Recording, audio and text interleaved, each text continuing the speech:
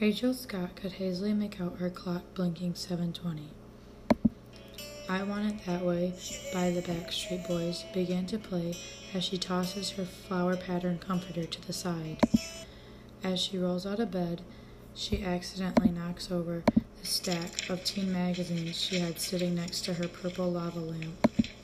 She promptly scanned the walls covered in boy band posters and let out a sigh. "Just another Tuesday," she said under her breath. Quickly skimming through her cluttered closet, Rachel tried to find her favorite pink sweater, the one that had the barrettes to match. She jumped up as she pulled on her favorite pair of low-rise jeans and attempted to tame her brown wavy hair. After snatching up her hot pink backpack, she dashed through her beaded curtain dangling from the doorway. Rachel exchanged a quick wave with her mom as she exited through the front door.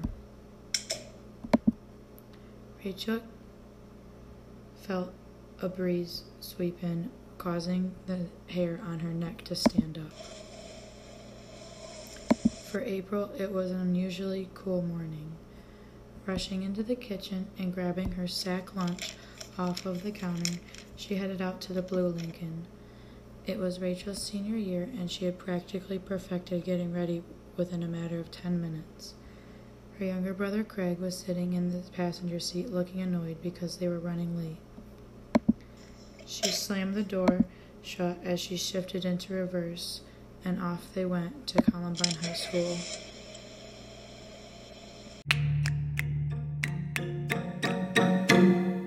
It was the morning of April 20th, 1999.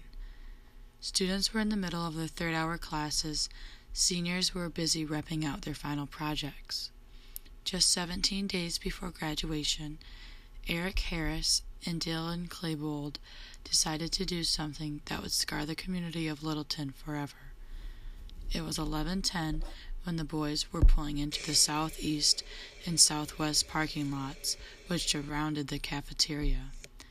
Decorated in trench coats, black leather boots, and shirts that read "RAF" and "Natural Selection," they entered the cafeteria where they placed two 20-pound homemade pipe bombs. After setting off the pipe bombs they had stored in their own cars, they headed up the west entrance steps with backpacks full of ammo. Eric carried a pump-action shotgun and a semi-automatic rifle. Dylan also carried two guns, a double-barreled shotgun and a T9 semi-automatic rifle. Richard Castaldo and Rachel Scott were the first two victims. Castaldo had taken 8 shots but survived. Rachel was not as lucky and took 8 bullets into the head. After shooting about 12 other students outside, the boys proceeded up the west entrance steps into the school. It was at 11:29 a.m. when both Harris and Klebold entered the library. After igniting many more small pipe bombs throughout the school, in over 7 minutes, 10 people were killed and 12 were wounded. There was a total of 56 people in the library. 34 escaped injury. The shooters had more than enough ammo to kill everyone, but for whatever reason, they hadn't. It was 12:08 when the two troubled teens turned the guns on themselves. There was not another shot reported after that.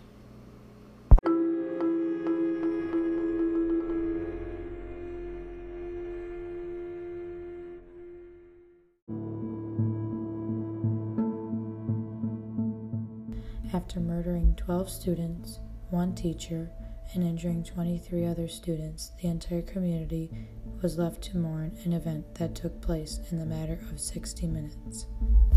Families were left with their heads hung, wondering why such a thing could happen to students with such promising futures.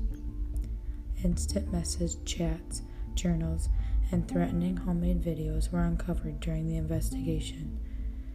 not to mention the large stockpile of weapons that both Eric and Dylan had hidden in their rooms. Since that day, the way that the American schools go about their day, today's schedule has changed drastically.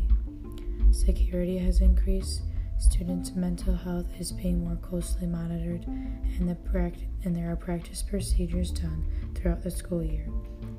Although these practices have been put into place since this tragic event, the number of school shootings that is happening on school property has increased at an alarming rate. In 2018 alone, 103 gunshots were fired on school grounds across the nation. Since this terrible accident on April 20th, 1999, the town of Littleton, Colorado will never be the same.